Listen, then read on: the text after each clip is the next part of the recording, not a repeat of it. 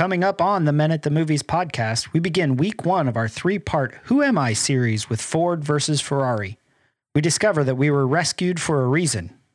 There's a vast difference between living a 6,000 RPM life of safety and security and pushing your life to 7,000 RPM with risk and adventure.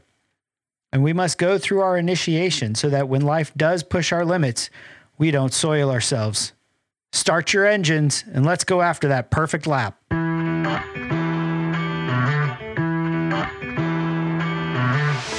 The movies and stories we love are gateways to see ourselves and God in new ways.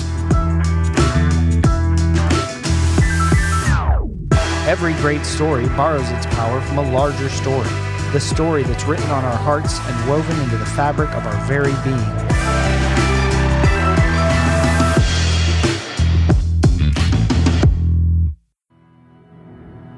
There's a point, 7,000 RPM, where everything fades. The machine becomes weightless, just disappears. And all that's left is a body moving through space and time. 7,000 RPM. That's where you meet it. You feel it coming, creeps up on you close in your ear.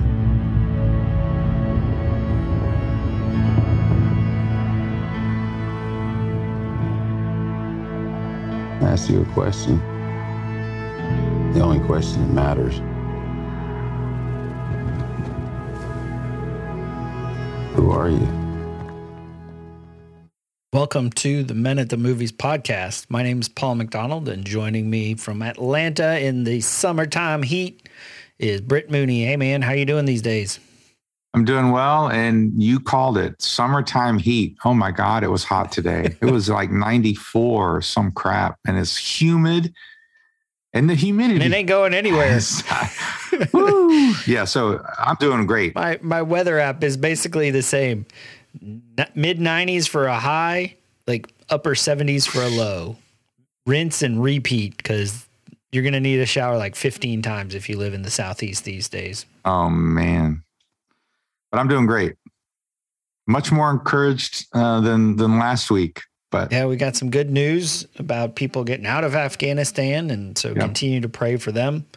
This is going to air yeah, right. little while. Yeah, I think this is probably almost a month from now. So, but hey, it's good news, and hopefully by the time this airs, we'll be starting to enjoy a break of the heat and getting back down into the 70s and able to go outside without immediately, I would say, combusting into flames, but it's the opposite of that. It's drowning in sweat. Yeah, it's absolutely. Now, when you say 70s, are you talking about disco and like rollerblading and stuff like roller skates? Oh, not that 70s. Oh, you mean like the temperature? The temperature, yeah. I think right around 70 is about what I consider a perfect daytime high. Yeah, absolutely. Well, you can tell from the title of the podcast, we're talking about Ford versus Ferrari today. And it took me about 5 times before I realized where the 2 R's in Ferrari go. It's the first set. There's 2 R's and then 1 R. Yeah. So I loved that opening statement, which is actually Matt Damon narrates it at the end. But as he's talking about going 7,000 RPM, the pace of that narration, the pace of that quote is the exact opposite. It's more like 7. It's nice. It's slow. And we're going to talk about this a little bit about how to respond when the engine is racing, when it is going 7,000, and how everything does slow down, but how we can navigate through that, because it's in those moments that the big question comes is, who are you?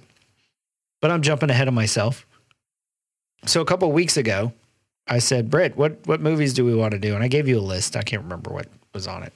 Oh no, we did. We had, when we watched The Suicide Squad, we said, okay, what are we going to have as a backup if we can't get anything out of this? And I said, what about we bought a zoo and, or Ford versus Ferrari?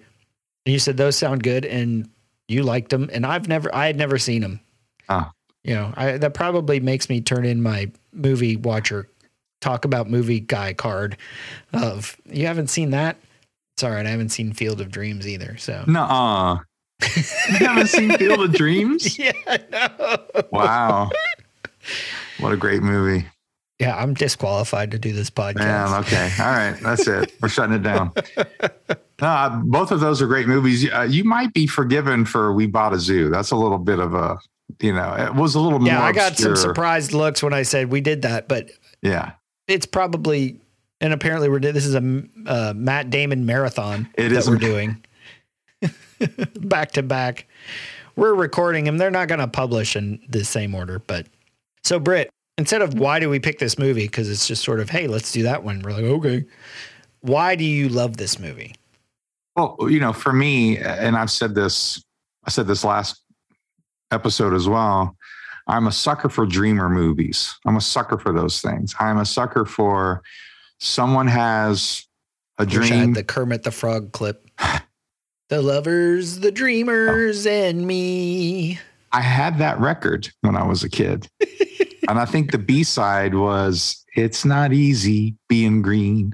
So I'm a sucker for those movies. I'm a sucker for a dreamer movie, someone who thinks outside the box, someone who has to go through a lot of resistance and obstacles to achieve a dream and be excellent at something. Because like I said before, I believe we are born again to live that. We're actually born again to live that story in our own way, in our own context, with our own gifts and talents. That's the story we were meant to live. That's story 2, as we talked about on the last episode, that's the story we were meant to live. And Ford versus Ferrari is a story, and it's a true life story. It's another true life story. Not only is it another Matt Damon movie, it's another true life story based on where this actually happens and how these men deal with all of these obstacles and their own flaws. And I think this movie is extremely well written, and Matt Damon and Christian Bale are they're both amazing actors. Yeah. And so, and the other guys in it too. I mean, we talked about the guy who played Lee Iacocca, John Bernthal. He's a great actor. And the guy who played the antagonist, BB or whatever his name is, like it's well, he's always the smarmy executive and right. It's well produced. It's well put together. And I don't think a lot of people realize how hard it is to make a good movie. Like there are so many opportunities to screw it up, from writing to directing to casting to editing to music to like for everything to work. And that's another reason why I love this movie, is because he talks about that aspect of what are you striving for? He's striving for something in life that goes beyond just winning or making money. And all of those elements that are in this movie, I just love. And I think there's going to be some great sort of principles and insights that we're going to pull out of it today. Well, and if you have a movie that starts with that question, the question that matters more than anything, and it's the question of who are you? Well, that instantly takes it into, well, okay, now I'm interested. Right. And when you were just talking, I wrote this down, this idea that we were rescued for a reason. Mm-hmm. Good. We weren't redeemed. We weren't born again so that we can sit on our laurels and wait to go to heaven. There's work for us to do, and not just work for the sake of work.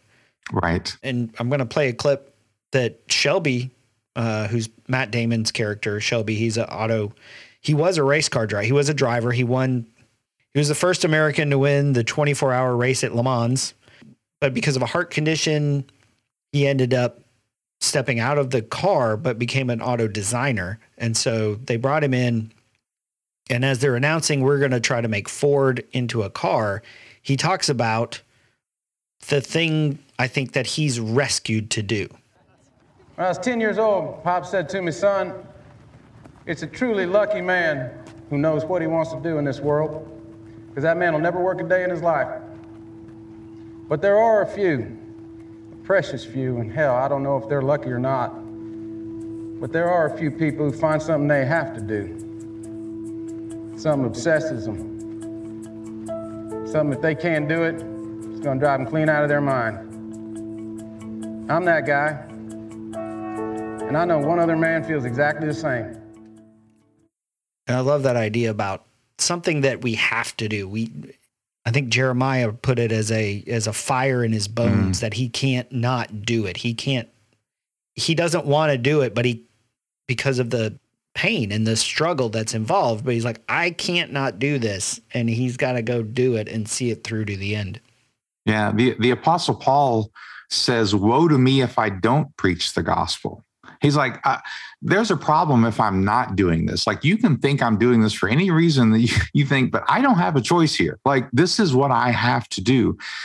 And, you talked about we were rescued for a reason and not to sit on our laurels. And, what happens to the guy who buried the talent that he had? What happened to that guy? Like, and it seems harsh, but it's because that's not the nature of what we were given. We were given this awesome life in Christ and Christ in us to share it somehow and in some way. And that's what I mean about we were born again to live this sort of life.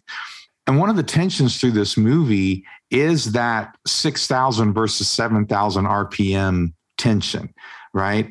Shelby knows, because he's had the experience, that when you get to 7,000, it's a different experience. But the antagonist keeps trying to limit them at 6. Yeah. And that's the world we live in. That's the world we live in. We live in a world where some part of us knows, man, just beyond the edge is freedom. Just beyond the edge is that life of risk and faith that we've been called to live. But the world's like, no. I mean, just hold it back to 6,000. And then they get mad when we go beyond whatever boundaries that they set. And people are threatened by that, right? They're threatened by the guy who kind of goes beyond, or woman. They're threatened by those people because they live in this world where you can't go beyond 6,000. You can't go beyond that mark. And yet when people do, they realize that's when I know who I really am. And Shelby had to give up racing, but he still knew that he had to live in a place of risk. He still was seeking that. And then when Lee Iacocca shows up and gives him that opportunity, he jumps on it.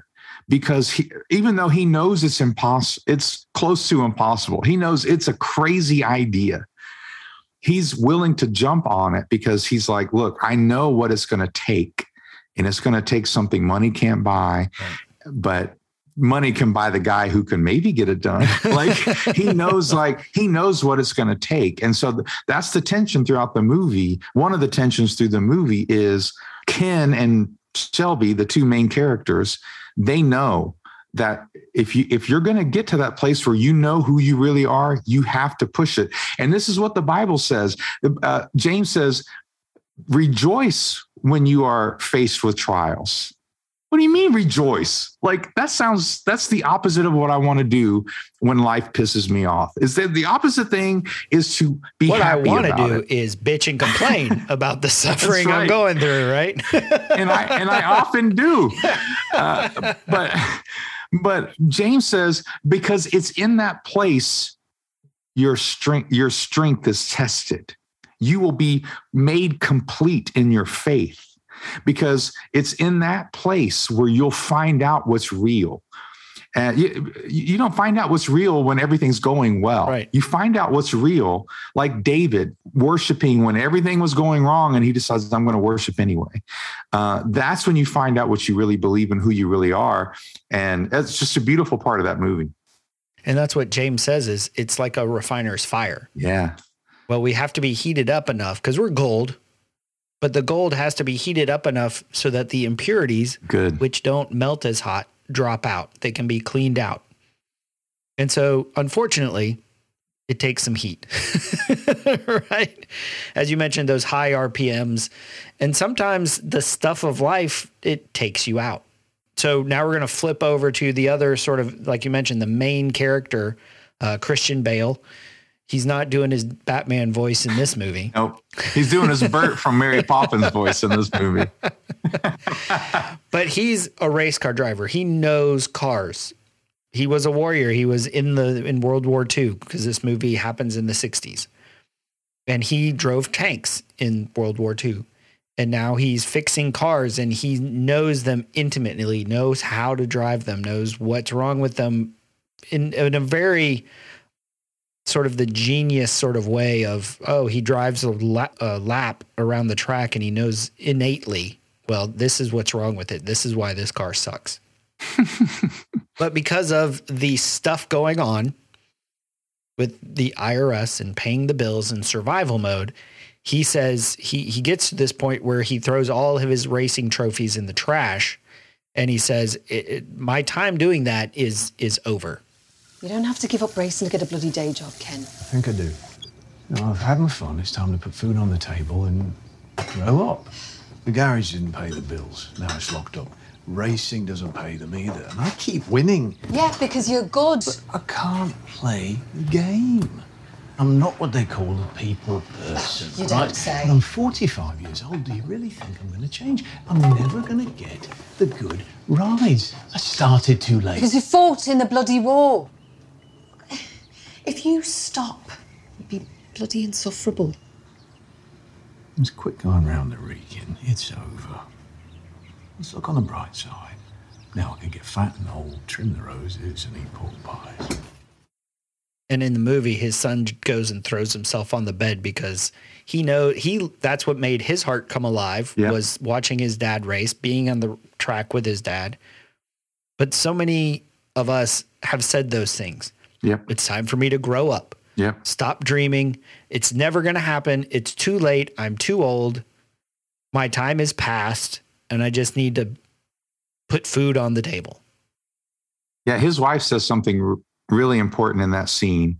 She says, if you give this up, you'll be miserable to live with. Yeah. And that is the woman every man wants. That is the woman that every man wants. And maybe it's a dream.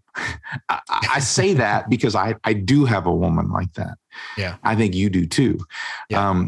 I know it's possible.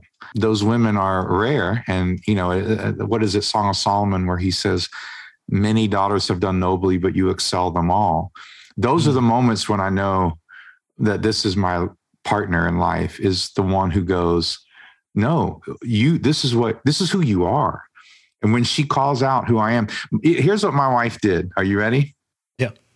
I don't know how rare this is. No, wait, I'm not ready. Okay. All right, now I'm ready. No. So before we got married, she gave me a piece of paper and she said, I want you to write down what you want to do with your life. I want you to write down your biggest dreams. I don't care what it is. And I wrote down some things. And she said, all right, it's now my job to help you accomplish those things. Again, I was a teacher at the time.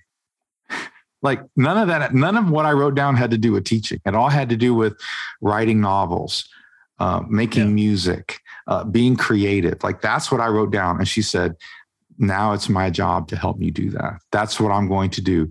And I never loved her more than I did in that moment. And she's been faithful to that. Now, it hasn't always been easy. Right. And there have been times when I've had to, okay, I got to get another job. I got to, we got to pay bills. You mean it's not a linear straight path from where you are to where your dreams go? But no, but she has never asked me to give up those things. Now, again, like if I just quit my job and we're not paying bills, like she's like, okay, well, you got to find some margin to like make some money while you're chasing these dreams. But that's the kind of woman that men fall in love with. And there are some pivotal scenes. I'm going to spit in the microphone again. There's some pivotal scenes with. It's times like this, I'm glad we're separated by a computer screen.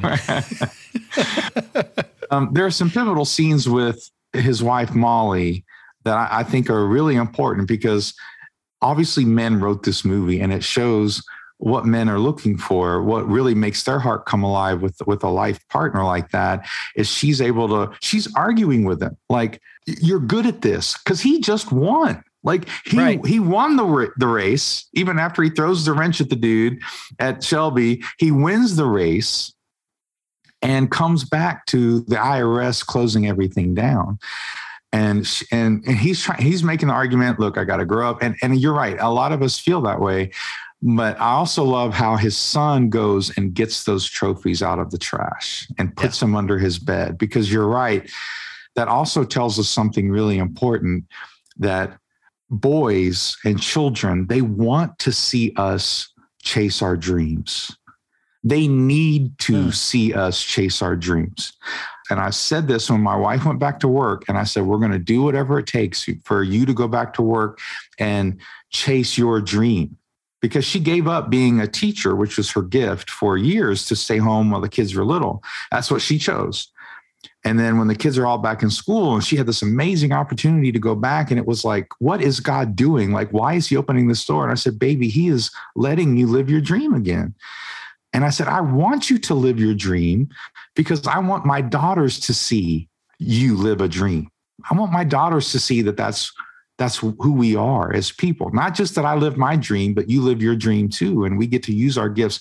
So I love that part where the kid, he's not ready to let it go. And he's going to pull it out of the trash. And it's a beautiful little moment. So well written. I mean, like, we just spent more time talking about it than it took for the scene to happen. Like, that's good. That's good writing. And so I love that scene. The pursuing of dreams is reciprocal. Yes. Because it can't be all about the dreams that you wrote down. No. Because your wife also has dreams. My wife has dreams. Right. And equally, our roles are to help them achieve them as well. Yep. And sometimes in the moment, those dreams are, I want to be present with my kids and stay at home and give up the career because this matters more. That's right. And it's about honoring that desire, honoring your partner. There's a certain degree of trust that is necessary. She trusts that you will have her back, and you trust that she'll have your back. Yeah. Because there's times that you're going to step out and it's going to not look great. Right? So what happens in the movie, he works at a shop and he's making money and putting food on the table, and that's probably about it. His heart's dead, not really in it. And Shelby shows up before the speech that he did already, but he shows up and says, hey man, Lee Iacocca showed up. Ford wants me to build a car that's going to compete at the race in Le Mans. And as with just about anybody that you meet, you do have to be careful with your dreams, especially early on, because if you share them, somebody's going to blow them out. And in this scene between Ken and Shelby, they're meeting, and Ken tries to sort of blow out Shelby's dreams and tell him all the ways that it's not going to work. You're going to build a car to beat old man Ferrari with Ford, with a Ford. Correct. And how long did you tell them that you needed? 200-300 years? 90 days. All right, so let's just look at this for a moment. And for argument's sake, let's just forget about the whole 90-day thing. All right, so let's just pretend you've got all the money in the world and all the time in the world. I like the sound of that. All right, so you think that Ford are going to let you build the car that you want the way you want it?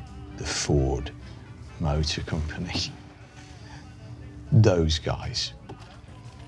Have you ever been to Detroit? I mean, they have floors and floors of lawyers and millions of marketing guys, and they're all going to want to meet you. Oh, they're going to want to get their photo taken with the great Carroll Shelby, and they're going to kiss your ass, and they're going to go back to their lovely offices, and they're going to work out new ways to screw you. Why? Because they can't help it. Because they just want to please their boss, who wants to please his boss, who wants to please his boss.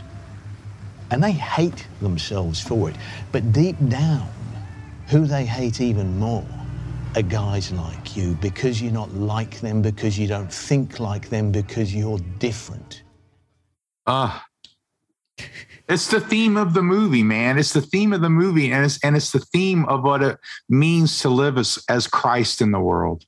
That's the theme of what it means to live as Christ in the world is people hate themselves for it, but this is life and this is safety and this is 6,000 RPMs and this is what we got to do. This is all they know. This is all we know. But remember the beginning of the movie starts out with Ford Jr. or Ford II, the Deuce. I love the Deuce. I keep calling him the Deuce.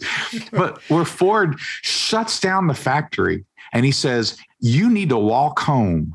And if you don't have a good idea, stay home. Like he's done doing things like they've been doing it. And Lee Iacocca, who has been a failure for marketing up until this point, they kind of point that out. He's been a failure. Yeah. He comes with this idea. He's like, what if the Ford badge meant victory to the world? What if we have to think differently? Well, and I just want to hit this real quick because what it meant to that moment was reliability. Right. Which isn't necessarily bad, but certainly not exciting. Well, and he was like, if you want to change this company, we have to change the way we think. And see, people don't get this. And I said this a few episodes ago, that if you want a different story, you're going to have to make different decisions. But if you want to make different decisions, you have to change the way you think. You have to change your thinking. It made me think of that Seinfeld episode where George goes opposite. Yeah. He's like, I'm going to look at when I would do something, I'm going to change what I order. That's my favorite. Everything It's so good. And he becomes super successful and becomes not George. And then and all something these hot happens women and love him and, you know. At some point it's like, we're not going to have new ideas doing the same thing we've always done. And that's what Lee Iacocca is trying to do. And that's what he's pushing for. And so then he reaches out to this guy. And I love that part of that scene where he says, but they hate themselves, but you know who they hate more is the guy who doesn't think like them, or the person who doesn't think. They do hate themselves, but they're going to do everything they can to protect their little kingdom, because they hate the guy or the person who threatens it all with a different idea, with a creative idea, with something different that's going to disrupt their little world. And that's the tension of the whole movie, because that's who the antagonist is, BB, in corporate form. That's who he is, trying to manage it and committeize it instead of letting it be something of risk and mystery and excellence. Instead of letting it be that, he's resistant to it. And so I love that part where he's like, that's who they hate more. And I think it's this, and that's what we have to remember too, when we're living those lives of faith. Some people, even in the church, are going to look at you and go, what? But they did the same thing to Jesus, man. They did the same thing to Paul. They did the same thing. What do you mean you're going to Jerusalem? We're going to die there. Right. Get behind me. Get behind me. There's something else happening here. There's something bigger. And we were listening to a different voice than those voices. And that's why these movies really matter to me, because I need to be reminded of these things. I do. I need to be reminded, if I'm going to live this different life, I have to think differently, and I have to be prepared for the resistance that's going to happen. And I love those struggles as it goes through the movie. Ken is not criticizing Shelby in this moment. Right. He's connecting because he says, I know you. We are two like-hearted men sitting here. We want the same thing with the deepest desires of our heart. Like, we would love to design a car that would win the race. They're not going to let us. So as Jesus says, you must be cunning as serpents, but innocent as doves. And I love how throughout the movie, you see that little bit of tweaking and twisting a little bit of working. Shelby's character works some chaos into the other team, whether it's taking their stopwatches or dropping a lug nut to make them think they forgot to bolt on the tires, or even the whole thing where they switched out the brakes that they thought were against the rules. And he's pushing the envelope of what's allowed so that and even in the big scene where he locks BB in the office so that he can talk to Ford to show him, hey, the driver isn't a plug and play part. It's not like changing tires or replacing a gasket. The driver has to know the car intimately. And as he takes Henry Ford, the Deuce, by the way, that was his actual nickname. Yeah. I read a couple articles about the veracity of this movie, and the Deuce is accurate in what they called him. So he takes him out in a car, and he gets in, and Shelby's like, "You ready?" He's like, "My name's on the steering wheel there. You know I'm ready." And then he takes him, and he's crying, and he's screaming about the time BB comes out of the office as they're peeling through the racetrack. It's about right now the uninitiated have a tendency to soil themselves. Because that's our response when we're face to face with what we're about to do is like we talk frequently. We have a choice, sort of. We can soil ourselves because the ride will get fast. As he says, the uninitiated. Yeah. And we talk a lot about our initiation, what it takes. Because when you do get going 7,000 RPM, when that motor is running high, when life is going crazy, we may not actually soil yourself, but you sort of internally want to because, well, I don't know where my paycheck's coming from, or I didn't know my daughter was going to get pregnant, or I didn't know my son was going to fail out of college, or whatever. I wasn't ready for my parents to die. Mm.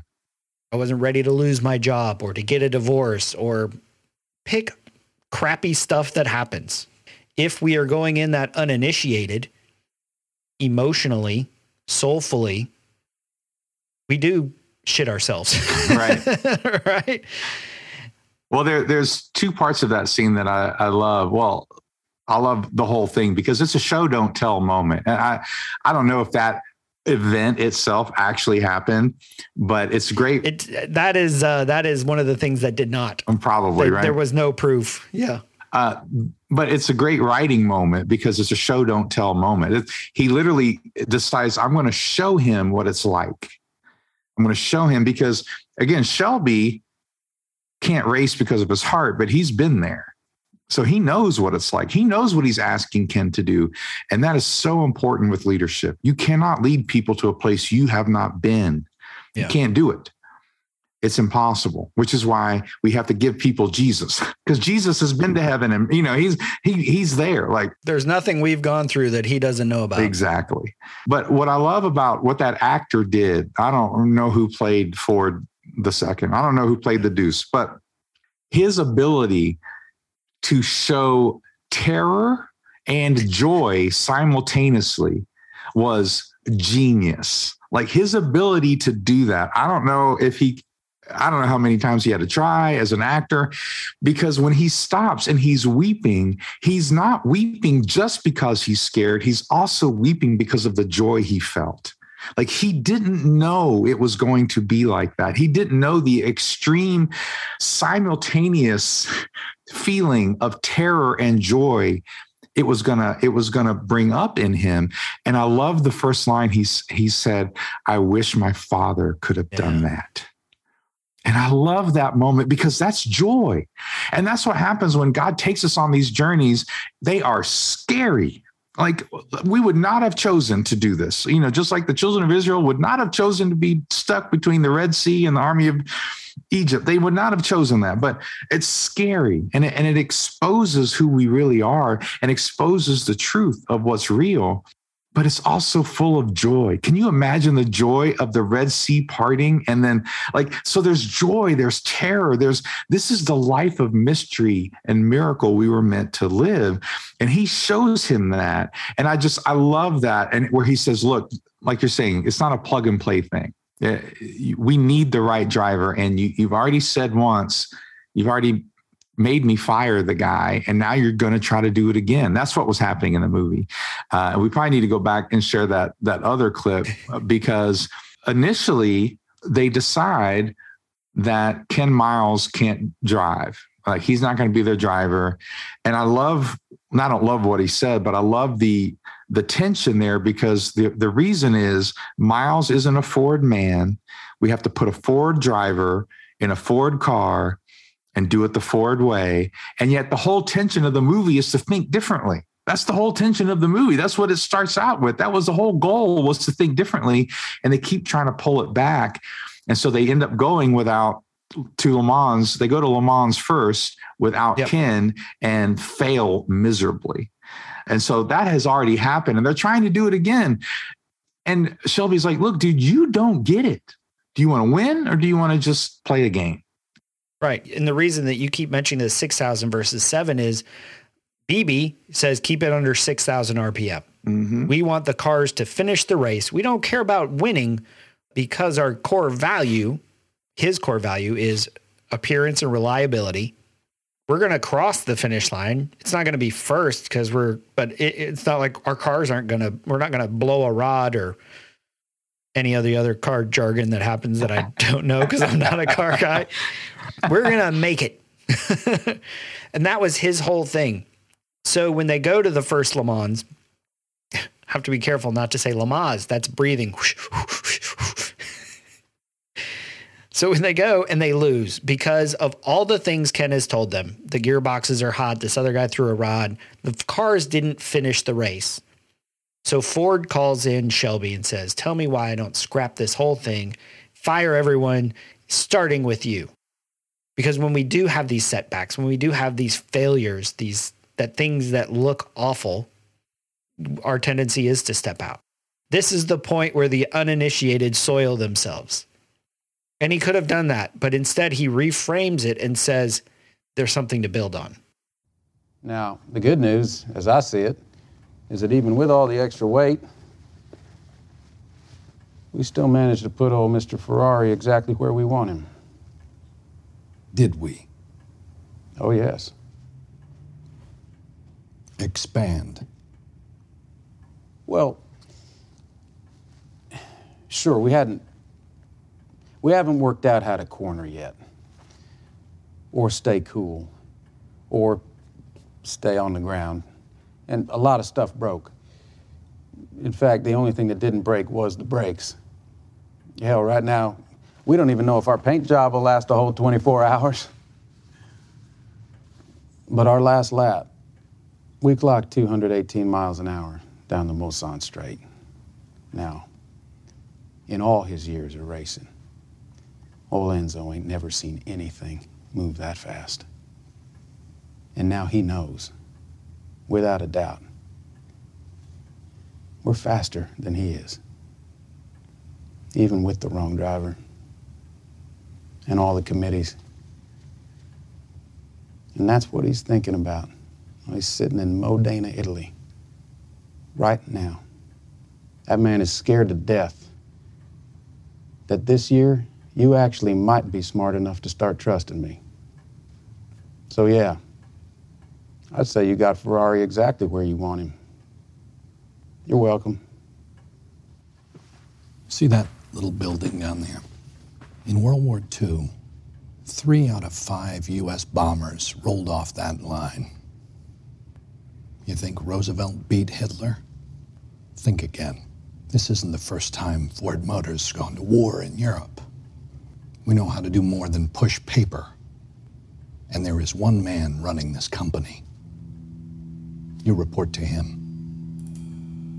You understand me? Yes, sir.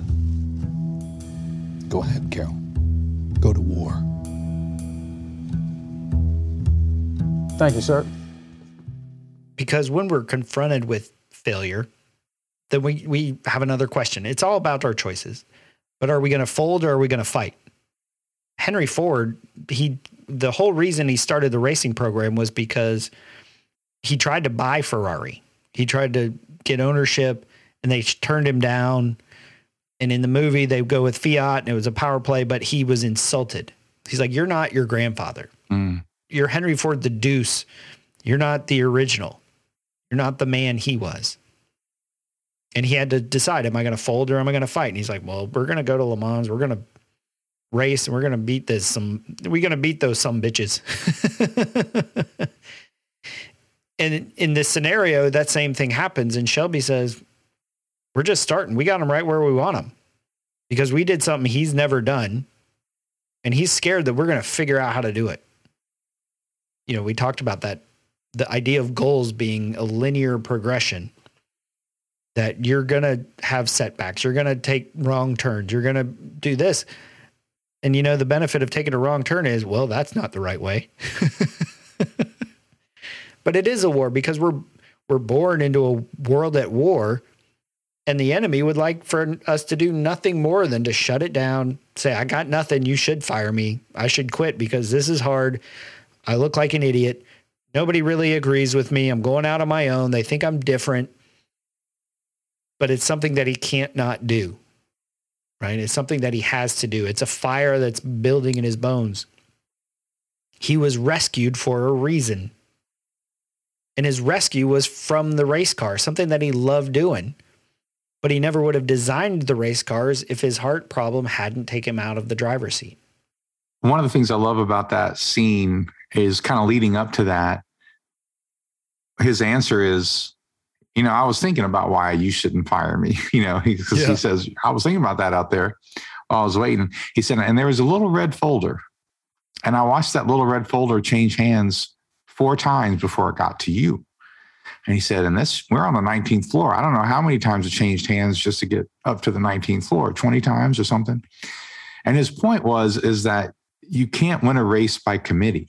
You can't win a race with a committee. Like, it's going to take some real commitment to this. And you're going to have to start trusting me. Like, you're going to have to start trusting me. And that's when the guy said, you got to do whatever you want. You got a blank check, whatever. You do whatever you want. And then they come back to, they're going to fire Ken again. And BB's manipulated the situation again, or they're going to, and that's when he takes him on this ride. And he says, look, this is not a car that just anybody can drive. And then Shelby does something really interesting that I wanted to touch on. He bets it all on Ken. He bets his whole future in designing race cars on Ken and one race. He says, let Ken go to Daytona, and if he loses, you get everything. You get Shelby Automotive or whatever it was called. Like, you get the whole company, the whole racing company that I've built. But if he wins, then he goes to Le Mans. He bets everything on his friend.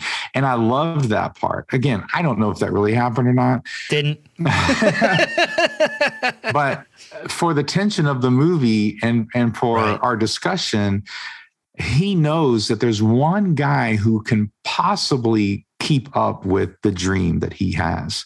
There's one guy who knows the car. There's one guy who can do the perfect lap. There's one guy. And that's the guy. And I love that he bet it all on his friend, even though he knows his friend is not a people person. Like, the dude threw a wrench at him. Like, he knows this guy is not a perfect person. This is also the guy that he has a fight with, because he goes back after they lose Le Mans the first time, and he tries to get him back. And they have the little fight, and the wife pulls up a lawn chair and is just watching it. And he calls it a fizzy pop. He's like, "Can you give me a fizzy pop?" And she's like, "Shelby, you want one too?" No, don't get one for Shelby. Don't get one for Shelby. You can get his own. And that was a really important part of it to me, is that he believed. They really did believe in each other. They knew the other one was committed to something beyond just staking out a claim to their own little kingdom. Like, they were both chasing something that was important, and they knew it was more important. And so I don't know if we can get to the perfect lap scene next, but that's what they were chasing. They were both chasing something that was bigger than just the next marketing campaign. They were both chasing something really important to them. We'll go to this scene now. So they're getting ready. Ken wins Daytona because he broke the rules. They pushed the car past what BB told him to do. And because even in the moment, Ken knew the car. He's like, I know we're keeping it under 6,000, but I know she's got more. I know we can go faster. And I wrote down, because there's a time that we need to know when to take it easy and when we can punch it. Mm-hmm. And it's a balance. And the only way that you really get to know it is through testing, through trials, through your initiation. Otherwise, this is where the uninitiated will soil themselves. And so right before he goes to France, Ken sits down with his son, Peter, and he's showing him, hey, this is the mark. There's this crack in the pavement. This is my mark where I get ready to make the turn. And Peter looks at him and he's like, you're going 150 miles an hour. How do you even see it? And so Ken starts giving him some of those fatherly advice tidbits that always happen in movies like these. See that crack? That's my marker for turn 8. What, to slow down? Brush the brakes and downshift. But you'll be going 150 miles an hour. Yeah. So how do you see it? You're going fast, but as the car speeds up, everything else slows down. You don't do that. You do this, right? And then you see everything. Do you set other markers? Indeed, I do. Lots of them. Yeah, because you can't just push the car hard the whole way, right? That's right. You have to be kind to the car. You feel the poor thing groaning underneath you. If you're going to push a piece of machinery to the limit and expect it to hold together, you have to have some sense of where that limit is. Look out there. Out there is the perfect lap. No mistakes. Every gear change, every corner. Perfect. You see it? I think so. Most people can't. Most people don't even know it's out there, but it is. And in that moment, he's talking about the car, and you can't push a piece of machinery that fast and that hard and not expect it to break down. But really, for me, I'm thinking that he's talking about our hearts. Because over the last 2 years-ish, it's been tough, right? You've got COVID, you've got the political stuff, you've got the racial tension stuff. Now, recently we've got Afghanistan, we've got Haiti, we've got storms, we've got wildfires, and that's all global problems. Killer bees. Cicadas. And that's all like the worldwide international problems. That's not even touching on the stuff that we care most about, the stuff that's in our hearts, the stuff that matters most with our families and how we're doing and how we're navigating every day. And as he said, you've got to know when to ease off. You can't blast through. You can't have it pegged out at 8,000 RPMs for the whole race. But there's times to do it. And the only way, you've got to be able to maintain it. And I think I see so many people out there, they have no margin. They have no space. They've been pushing it and pushing it and pushing it. And eventually it's going to break down. A piston's going to fly out of your hood. And one of the questions that John Eldridge said a few months ago on the podcast, he was talking about, well, how's your heart? And you might, yeah, that's okay. Well, how will you react if the pandemic comes back? If we have another COVID spike, or if we go back into lockdown, or if we have to go through what we just went through, if we have to go through it again.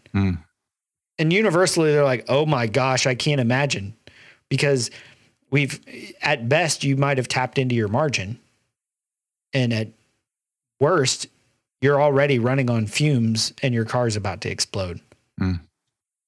What I noticed about the race when he goes to Le Mans, and I want you to talk about when he was talking to his kid about pursuing the perfect lap.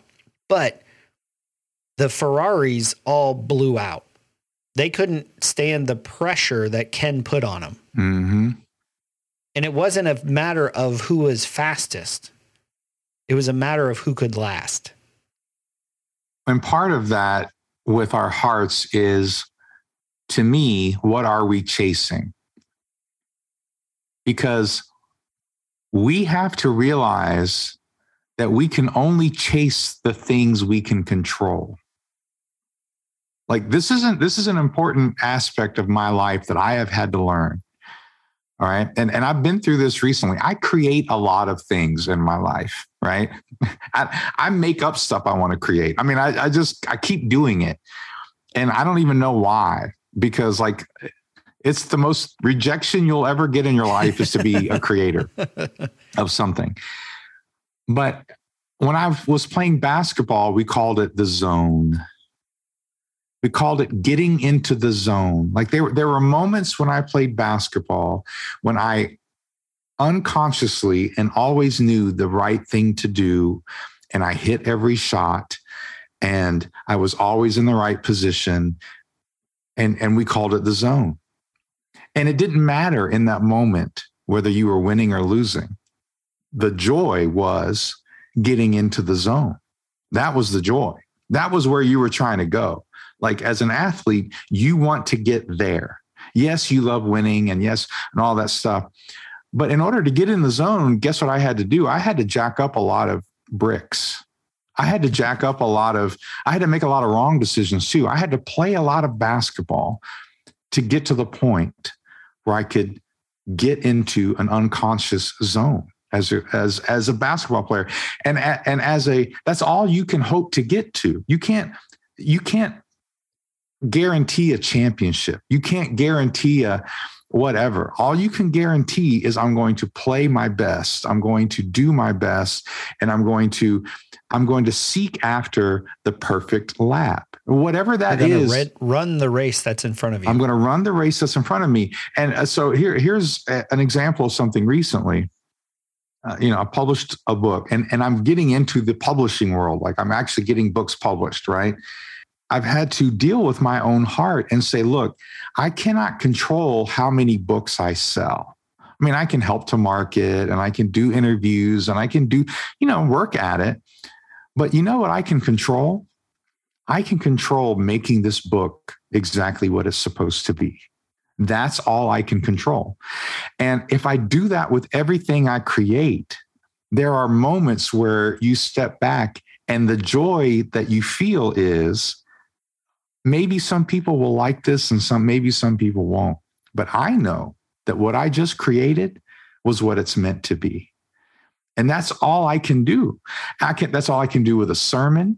When I'm teaching on Sunday morning, like that's all I can do with a song that I write. That's all I can do when I'm creating something. That's all I can control. That's why I love that part of the movie, is because he doesn't say, well, with a perfect lap, you'll win the race. What he says is, do you see that there's something out there that's actually attainable and it's bigger? And then in the movie, before he goes to France and his son has drawn the Le Mans track, which only takes like 3 or 4 minutes. And he's like, you're going to be doing this for 24 hours. And his son says, but you can't have a perfect lap every time. Yeah. And his dad goes, but you can try. And I love that, because what ends up happening is when he beats Ferrari craps out and they blow gaskets or whatever happens. I'm also not the car guy. And all that stuff happens and he's told to slow down. Because BB again is like, slow down. This is what we want. This is for the good of the company. Yada, yada, yada. It would look so awesome to have three Fords. That actually happened. Right. And so Shelby tells Ken, this is what they want, but I'm telling you, you're the driver. You do whatever you want. You've earned this. You do whatever you want. And Ken actually does a perfect lap. I love that. Again, I don't know how true all of that is, but I love that part of the movie because he's like, he does the perfect lap. And I love the way in the movie he talks to the car and he talks to the other drivers. Like, even though they can't hear him, he's like, come on, baby. Oh, that's good. And, he's talking. It's like he's having this conversation with the car. And I love how, since Shelby has been where he's been, Shelby's like, wait now. Like, he knows that too. He knows the same pursuit. And that's where their hearts are connected. And it was after he gets the perfect lap that he's crying because he won. Even though he didn't cross the finish line, the joy in him was with that he actually achieved the perfect lap, that he fulfilled his purpose. And then after he did that, now he was willing to slow down and play the game. And he's like, I can play the game because it doesn't actually matter if I won or lost. I already won. In his mind, he won because the winning wasn't dependent upon anybody else. It was just dependent upon doing what he was supposed to do. And Jesus is like that. Jesus says, look, I only do what I see my Father do. I only say what I hear him say.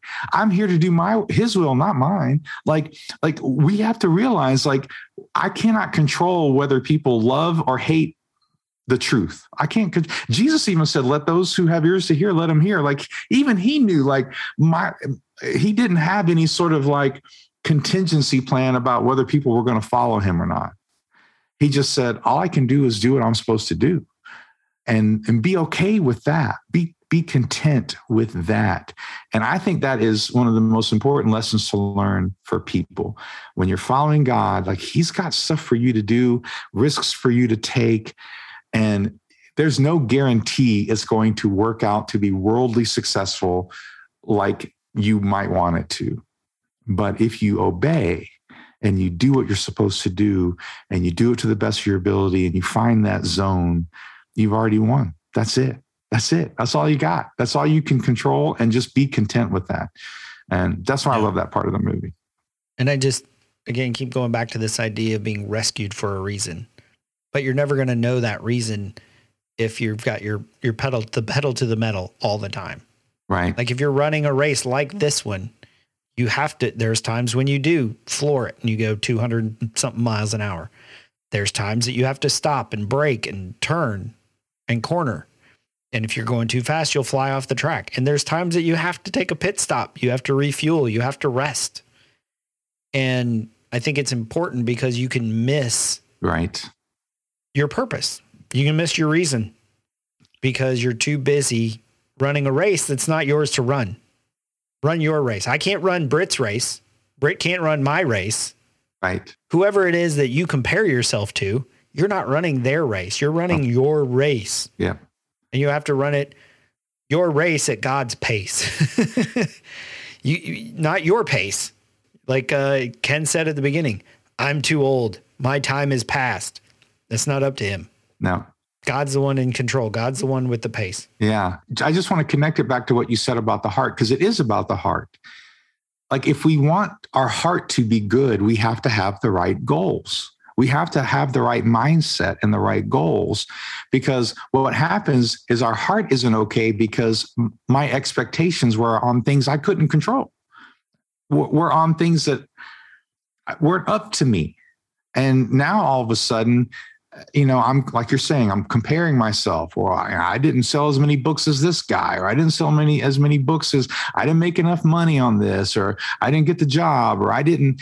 And that's not that's not what God determines as your success or failure. And we have to reimagine, especially as Christians, we have to reimagine what success is. We have to reimagine what that is, and that will heal our hearts. That's what I'm saying. That heals my heart, because now I can still love a person because I'm not in competition with them. Like you're saying, like, I'm not in competition with them. I just have to do what I'm called to do. And I'm promised that God will reward me now and later. I'm promised. It's a guarantee. All I have to do is do what I'm called to do. And maybe I'll be alone in the wilderness and being fed by ravens, and no one will ever know that I did it. But God knows. And that has to be enough for us. That has to be enough. And it is enough. That's my point, is it is enough.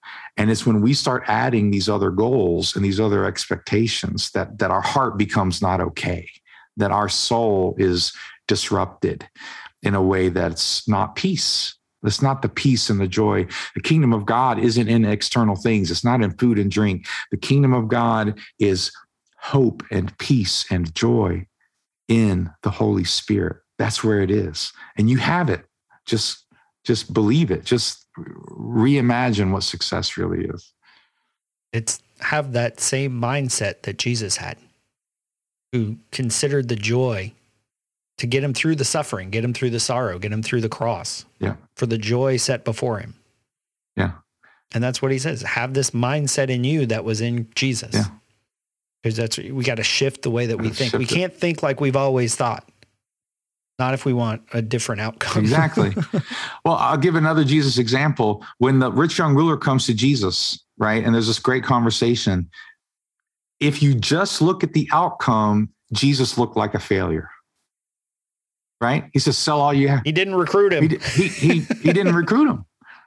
And the Bible says he loved him and was sorrowful. He loved the guy. Like his attempt was an attempt of love, but he said what he was supposed to say.